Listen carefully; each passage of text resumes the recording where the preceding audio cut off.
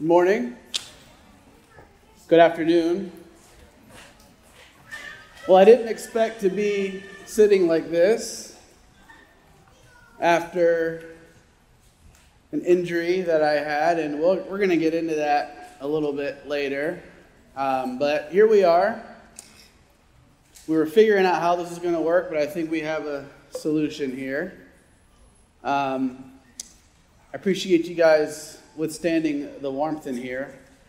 I bet you didn't know you were coming to hear a sermon on hell, but just kidding. It's not true theologically.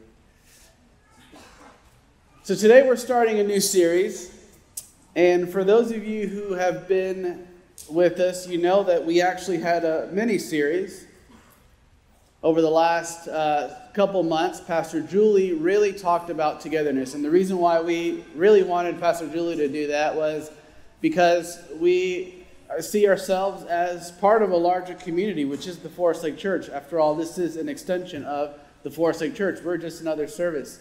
When you get baptized here, you get baptized in the Forest Lake Church, and so Julie is a good bridge for that.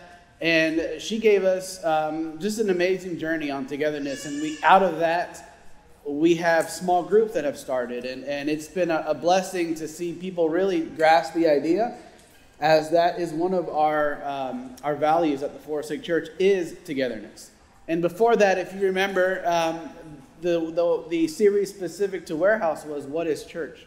And so we defined what that was, and we closed that out. I had the privilege to close out that series, introduce Pastor Julie to talk about togetherness. And now we're starting, it's not a mini-series, we're going to go on a journey. And the title of this series is, Who is This Man? If you've been in church all your life, maybe you know who I'm talking about. Maybe it's pretty obvious. And maybe there's some of you who, I know there are a few of you who are new to church and new to what it means to be a follower of Jesus. But I have a question for you, and that question is, have you ever gotten ahead of yourself? Have you ever been down a rabbit hole or an idea or a thought where you get excited about it and you just are enthused and you just start planning ahead? You go down, you research something, you make plans for something that hasn't even happened. You've gotten ahead of a thought, or maybe it's a job that maybe you think you're going to land and you just start buying everything that you need for it, or you're just that kind of person that just gets excited about something and you just get ahead of yourself. Or some people use the term, you jump the gun. Fellas, don't ever jump the gun on a proposal, because we've seen how that lands. As a matter of fact, there's someone who got engaged here who was in Africa last year. I heard. Abby Niemeyer, are you here somewhere? You got engaged somewhere. I know you're here.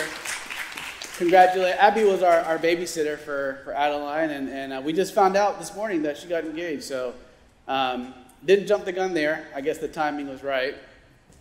But I know there's some other ladies in here who wish they would jump the gun from my conversations with you guys. But maybe that's your personality. You get ahead of yourself too fast. You get so excited and you forget that there's a place to start, and you got to move with time, and you don't want to go too far ahead because you might get your hopes might be get let down, or maybe you focus on the wrong thing. So we did this series on what is church, and now we're going into who is this man, specifically talking about the life and teachings of Jesus. Now you're probably thinking, well, you probably want to talk about Jesus first before you talk about the church, and there's a reason why, and you'll understand why we're going into this. But in order for there to be a church, there had to be Jesus. So we're in the book of John. If you have your Bibles, we're going to start in the book of John, John 1. And if you're familiar with your Bible, you know that this is part of what? 4 books called what? The Gospel, meaning the good news. And I'm going to read a few verses, and we're going to talk about it as we begin to embark on asking the question, who is this man? The life and teachings of Jesus. Starts in John 1. In the beginning was the Word, and the Word was with God, and the Word was God. He was in the beginning with God. All things were made through him, and without him nothing was made. In him was life, and the life was the light of men. And the light shines in darkness, and the darkness did not comprehend it. So John, if you know that we see the story of Jesus in 4 different books. And this is unique because in the very beginning, we don't see the name Jesus. In fact, we see something else. We see the word. In the beginning was the Word. And it's unique because that word is used logos, and it's actually in the Greek, and it's actually an action word. John 1 is unique for several reasons because it tracks the length of Jesus' public life. So we know Jesus was baptized, and before then he was a pretty private individual. But after he gets baptized, his life becomes public. He's out, he's doing miracles, he's preaching and he's teaching and he's gathering his disciples. And we know that John tracks his public life because it refers to Jesus going to the synagogue, the temple, 3 times. And this would happen once a year. The Jewish men would go, if they were able to, they would go once a year to the synagogue in Jerusalem for the annual festival where all men would go. And John tells us throughout his book, if you read it, 3 different times where Jesus goes. And he mentions this specifically. So we know that his public life was 3 years. And in the last time that John refers to Jesus going to Jerusalem for the annual festival, this is when he's actually arrested and he's taken captive, and from there he's tried and he's crucified. And if you've read the Gospels, maybe you think this is inconsistent. Well, why is it naming Jesus? Why are there specific references in this book and not in the other books? This isn't a reason to challenge that there are inconsistencies in Scripture. In fact, here's why. Many of you probably, maybe you've witnessed a car accident. Maybe I actually saw one. If you're on 434 or 436, say an accident happens, there's 4 different directions where cars are traveling. And usually in an accident, God forbid there is one, something happens and people get out of the car. They make sure that the people are okay. The ones involved, that nothing's hurt. They call 911, typical stuff of what happens when there's a car accident. What will happen after, and I've heard this from a friend of mine who is a police officer, is they will get stories, or they will ask people who witnessed the event what happened. And most of the time, without fail, he will tell me, I will get different varying stories of what happened. And the reality is when we see an event like that, or we witness anything, when we retell the story, we retell it from the things that impacted us the most.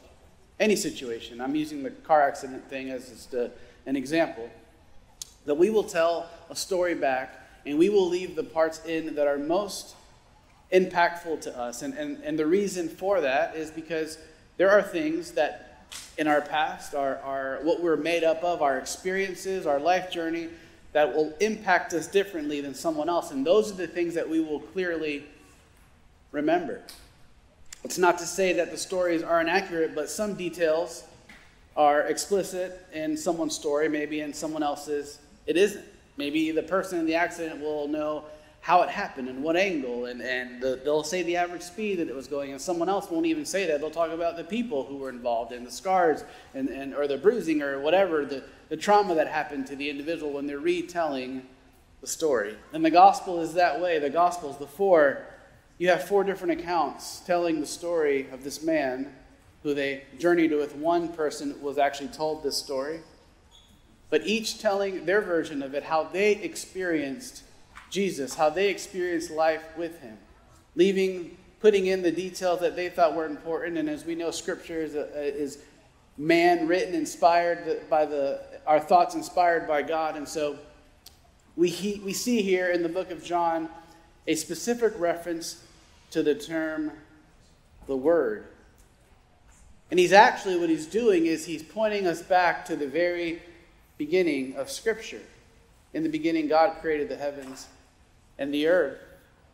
And he's referencing the term word. And actually, Jesus, the name Jesus isn't referred to in the book of John until later. But that word logos is meant to define who Jesus is in the book of John. In the beginning was Jesus, and Jesus was with God. And through Jesus, nothing could have been made. Who is this man? It's someone who we continue to talk about 2,000 years later.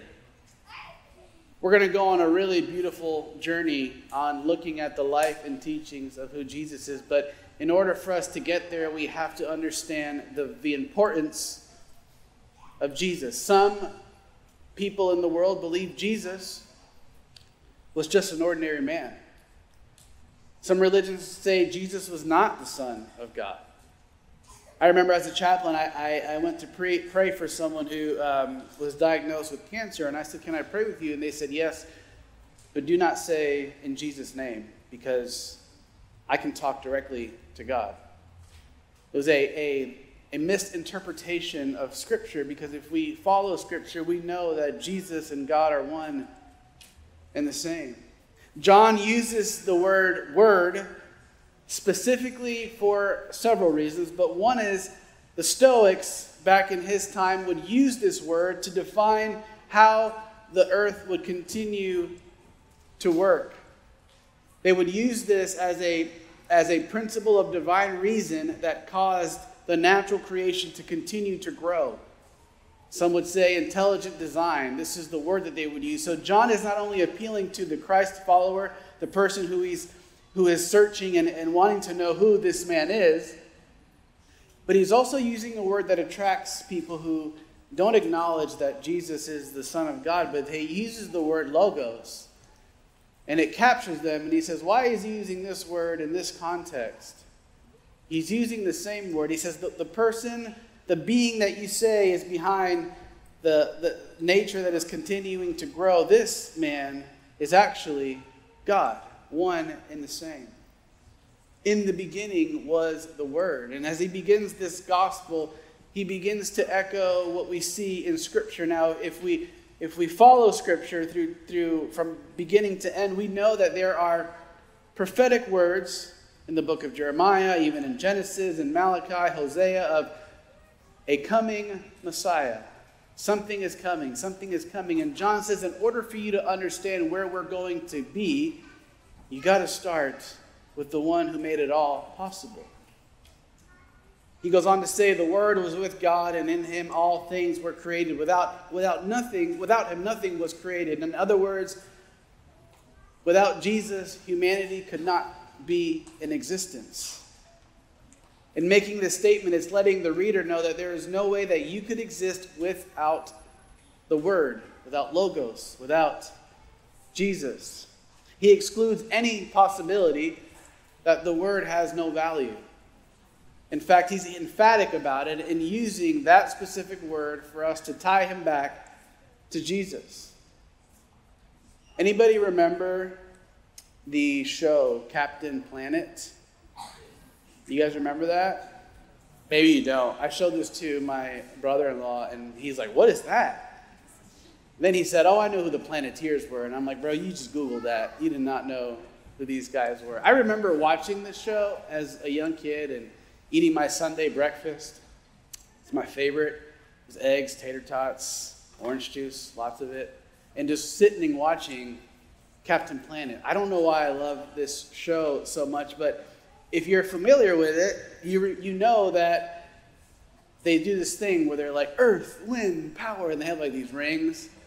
And then they say, with your powers combined, Captain Planet comes to the rescue, right? Usually there's like a tragic, catastrophic event in the world, and they need Captain Planet to save it. Now, I'm not equating Captain Planet with God. I'm putting that out there right now, nor am I equating Captain Planet with the Godhead. But in the same way, this is the function of the Godhead. all three needing to be in existence and alive and working together for us to be created beings, each having their role and together becoming one. Jesus being part of the Godhead. Make no mistake, Jesus is the Son of God. He died and he rose again. And if everybody tells you differently, they're confused. It's all throughout Scripture. It is what we preach about. It is what we teach about. Without Jesus, we are nothing. The Godhead, Father, Spirit, and Son. We can think about this as liquid or water taking on different forms, if you'd like. Water can take on three different forms: solid, liquid, and gas. Now, this is probably going into like eisegesis, where you're like taking your own interpretation of the text. But you could probably assign each part of the Godhead with one of those forms: solid, liquid, and gas. I believe that each part of the Godhead, Father, Son, and Holy Spirit, all have specific parts throughout Scripture and in time where they were the most needed. If you look at the Old Testament, God is interacting with man. He's at the burning bush with Moses. He's with the people of Israel, but we also see mentions of the Spirit there as well. But God is the most prominent in the Old Testament. There are mentions of the Holy Spirit. There's prophetic word about who is coming. And then we get to the New Testament, where now the first book, 4 books, refer to this man who's come down. His name is Jesus, the Word. This idea of the Word, it's an action. It was because God spoke, there had to be action. And that action was Jesus doing the action. He was the Word. And now in our time, as Jesus, we see in the book of Acts, as we were journeying through what is church, Jesus leaves and he leaves us the Holy Spirit, which we believe we are in the time of the Spirit's working in our hearts and moving and being with us until the latter day. But going back to the fall of man, God, with Jesus, created man to live in perfect harmony. It wasn't in God's plan for us to be in the situation that we're in. This is not his intention for us to suffer when the AC isn't working in this building. It wasn't his intention to have heartache, pain, to be hurt by people, to be hurt by the church. That was never his intention. His intention was to make us perfect human beings, to live in harmony with our Creator, Jesus Christ, with the Godhead. And we know something happened. He tells the very beginning of time, since John is pointing back to Genesis, we'll go there too. In the very beginning, God tells Adam and Eve, you can eat from all of these trees except for that one, the tree of knowledge of good and evil. Here's the thing, no matter what situation you're in, just like Adam and Eve, the odds are always in our favor. God did not intend for us to be in this situation, but he always had a plan. The odds were always in our favor. It wasn't the intention for Adam and Eve to fall. He gave him all these trees. He surrounded him with all the opportunity to be successful, to live in harmony. But God is always a God of choice. He didn't create us to control us. He created us to be free. And he said, you can eat of all these, but do not eat of that tree. And even though the odds were in their favor, they still chose to eat from that tree. But God said, I still have a plan. That plan is the Word. That plan is Jesus. No matter how many times you push him away, no matter how many times you feel distant, the odds are always in your favor. Adam and Eve had those odds in their favor. I think back to my own life where I made some pretty bad decisions, some pretty stupid choices. And I think of specific situations where I was going down a path and I knew the decisions I was going to make, and I would ignore phone calls. I would ignore people who I knew were going to speak life into me. I ignored options, decisions, and choices that I could have made.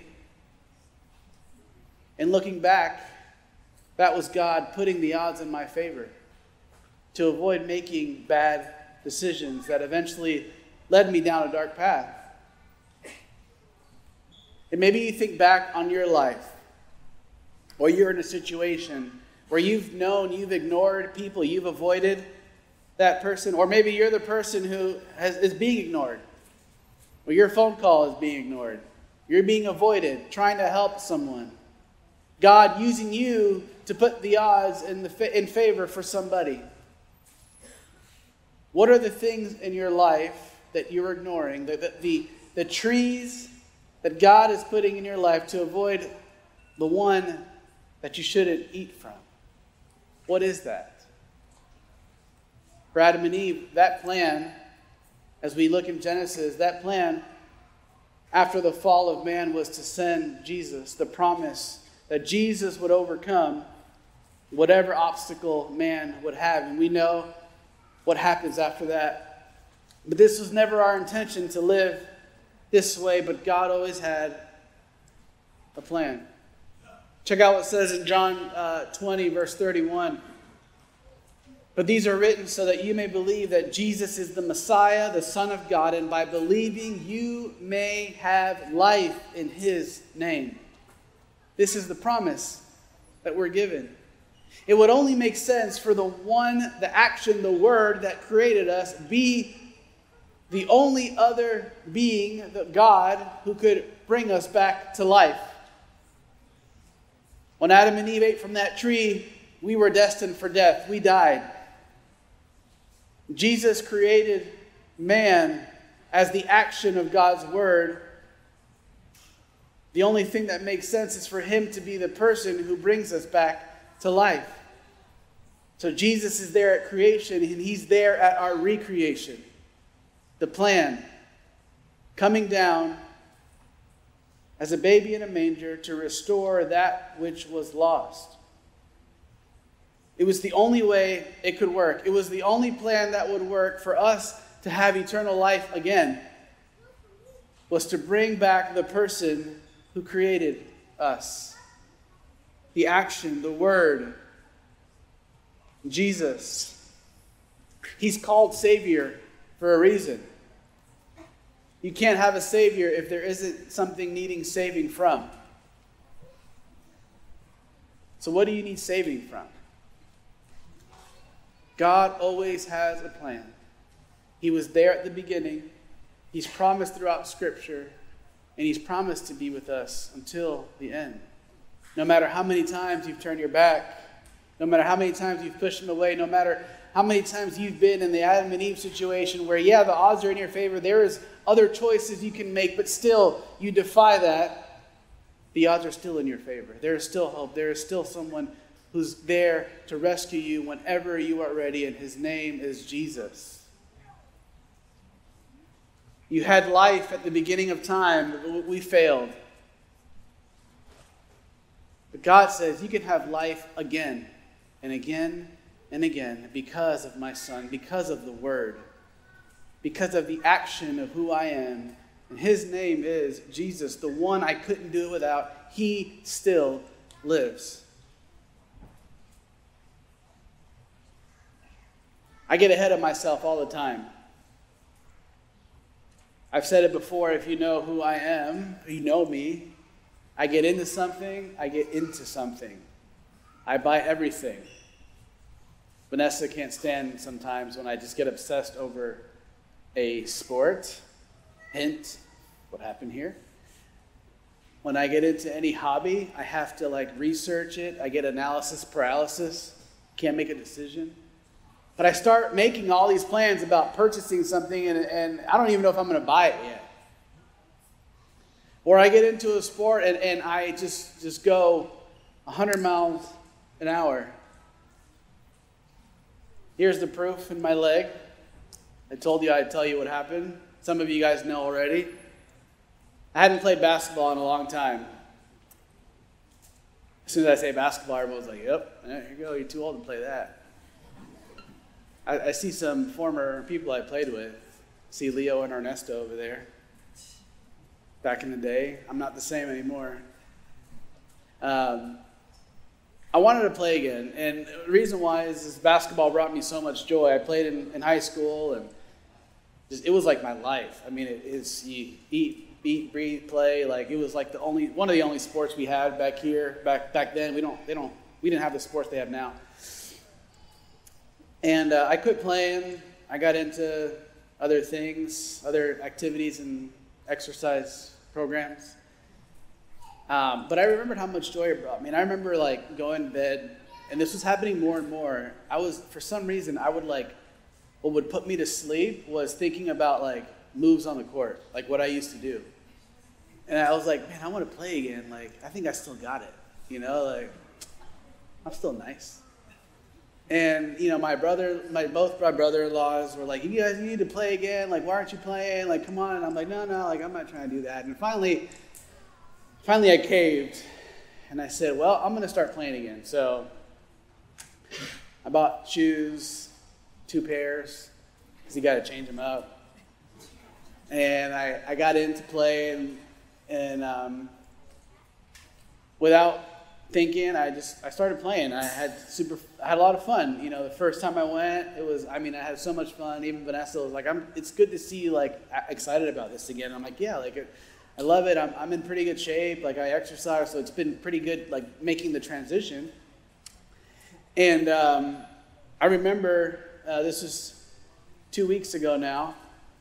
That morning, or that whole day, my heel was bothering me. And I'm like, man, my heel just like really hurts. But didn't pay attention. I went from like not playing at all to like now playing weekly, and like for like 2 or 3 hours.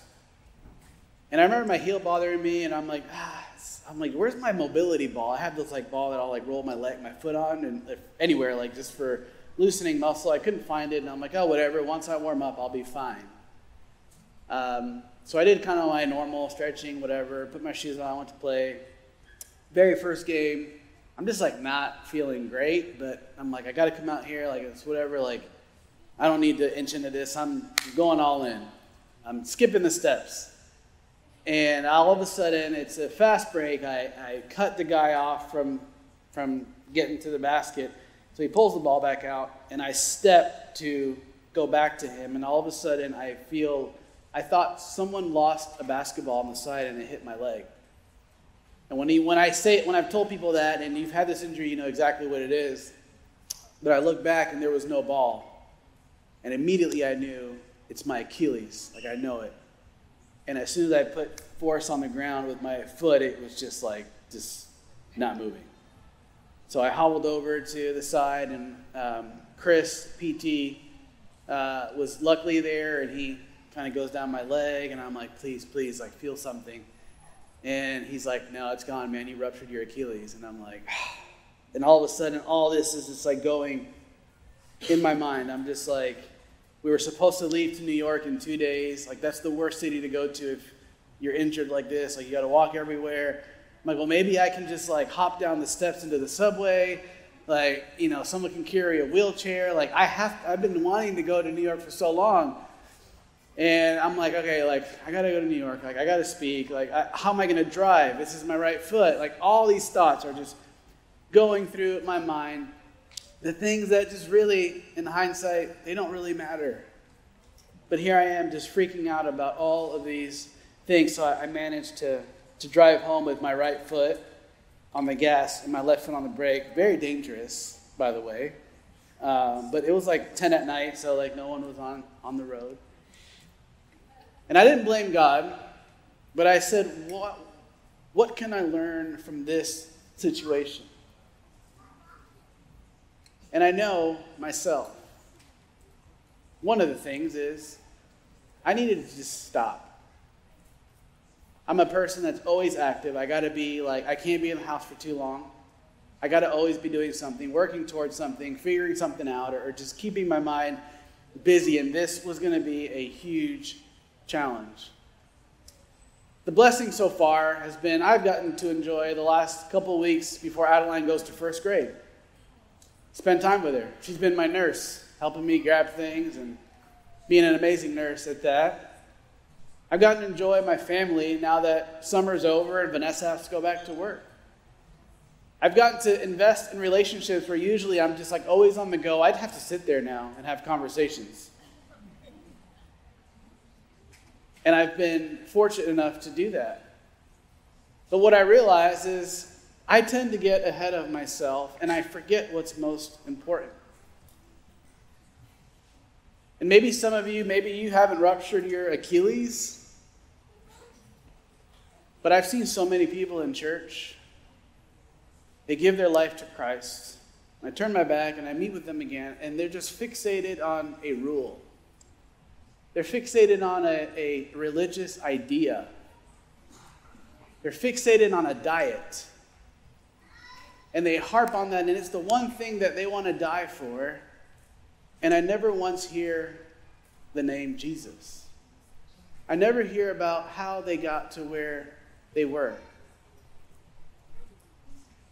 As a religion, as a community of people, we're guilty of doing the same thing. We get so ahead of ourselves that we forget where we came from. We forget the person who saved us because we jump the gun.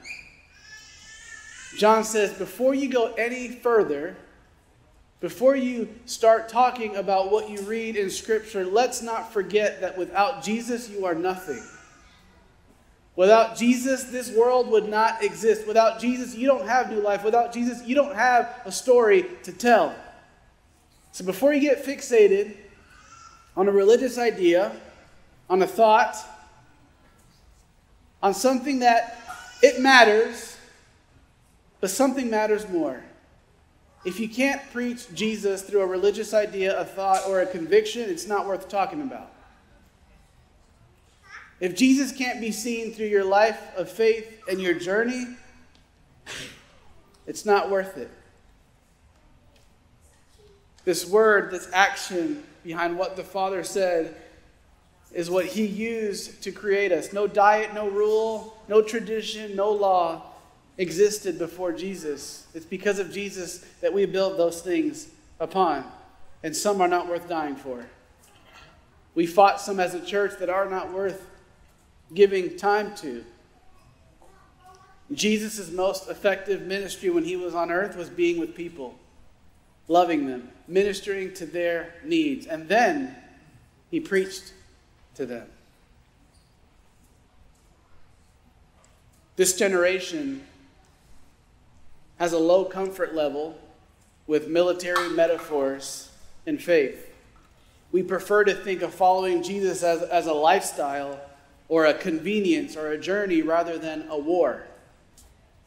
But the reality is, since the fall of man, there has been a war over our hearts. Satan and Jesus fighting for each and every one of us. If Jesus is just a journey or a convenience for you, He needs to be your Savior. He needs to be the person that you give your life to each and every day. It starts with Jesus. He's not just a convenient person. He has to be our center point. He's not just a convenient God to access when we want to, because that's the trap.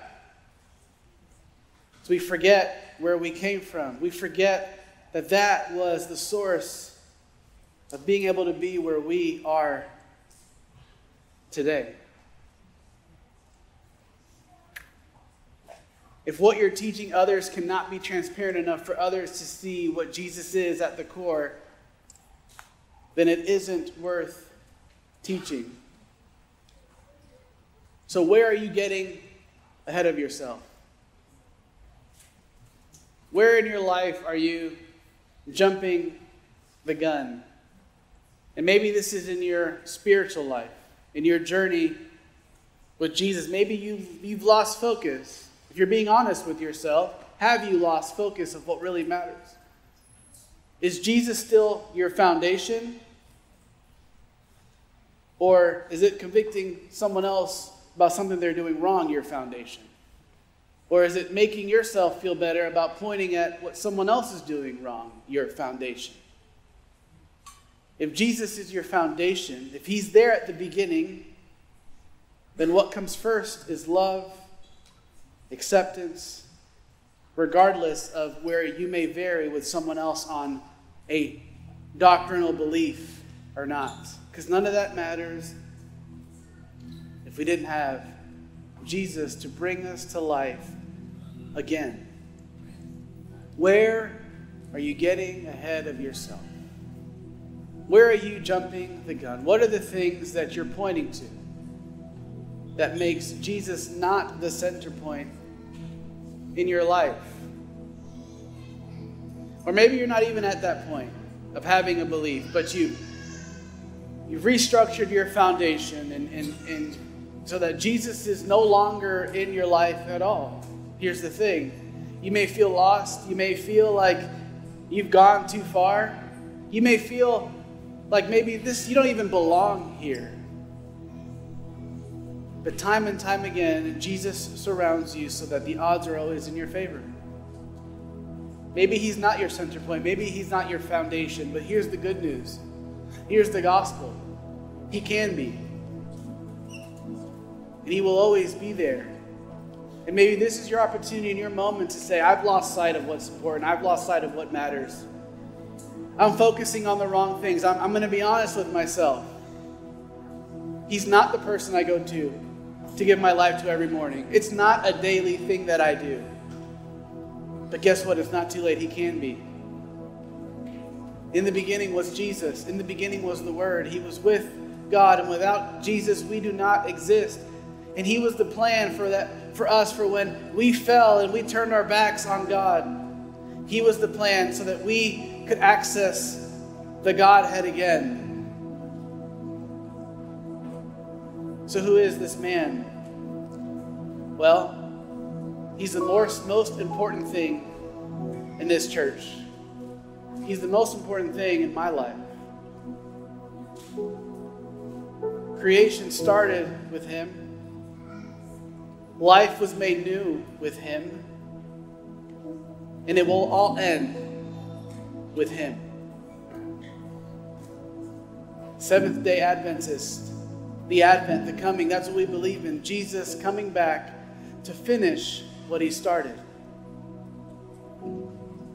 So where are you in your journey? Do you know who this man is? If not, journey along with us to learn the beautiful life of a man who was fully God and fully man, who gave his life, who left eternity, who left perfection to bear the weight of the sins of a world. Even for those who would still turn his back, he still died for them as well. His name is Jesus, and he's always putting the odds in your favor. Father God, Lord, we thank you for who you are. We thank you that there is your Son who came to give us new life. Lord, as we establish the foundation of this church, of your church, may he be our foundation. May he be the single most important thing in our life, that anything we put upon this, we can see Jesus through. We would not be anywhere if it wasn't for the plan that you have. So Lord, whether we are convicted Christians, followers of you or not, may this be another day that we give our life to you. May it be a daily reoccurrence where we acknowledge that you are the most important thing. Without you, we are nothing. Lord, we can't wait until your Son, Jesus, comes back and finishes his work. Until then, God, we commit our lives to you each and every day. It's in Jesus' name we pray. Amen.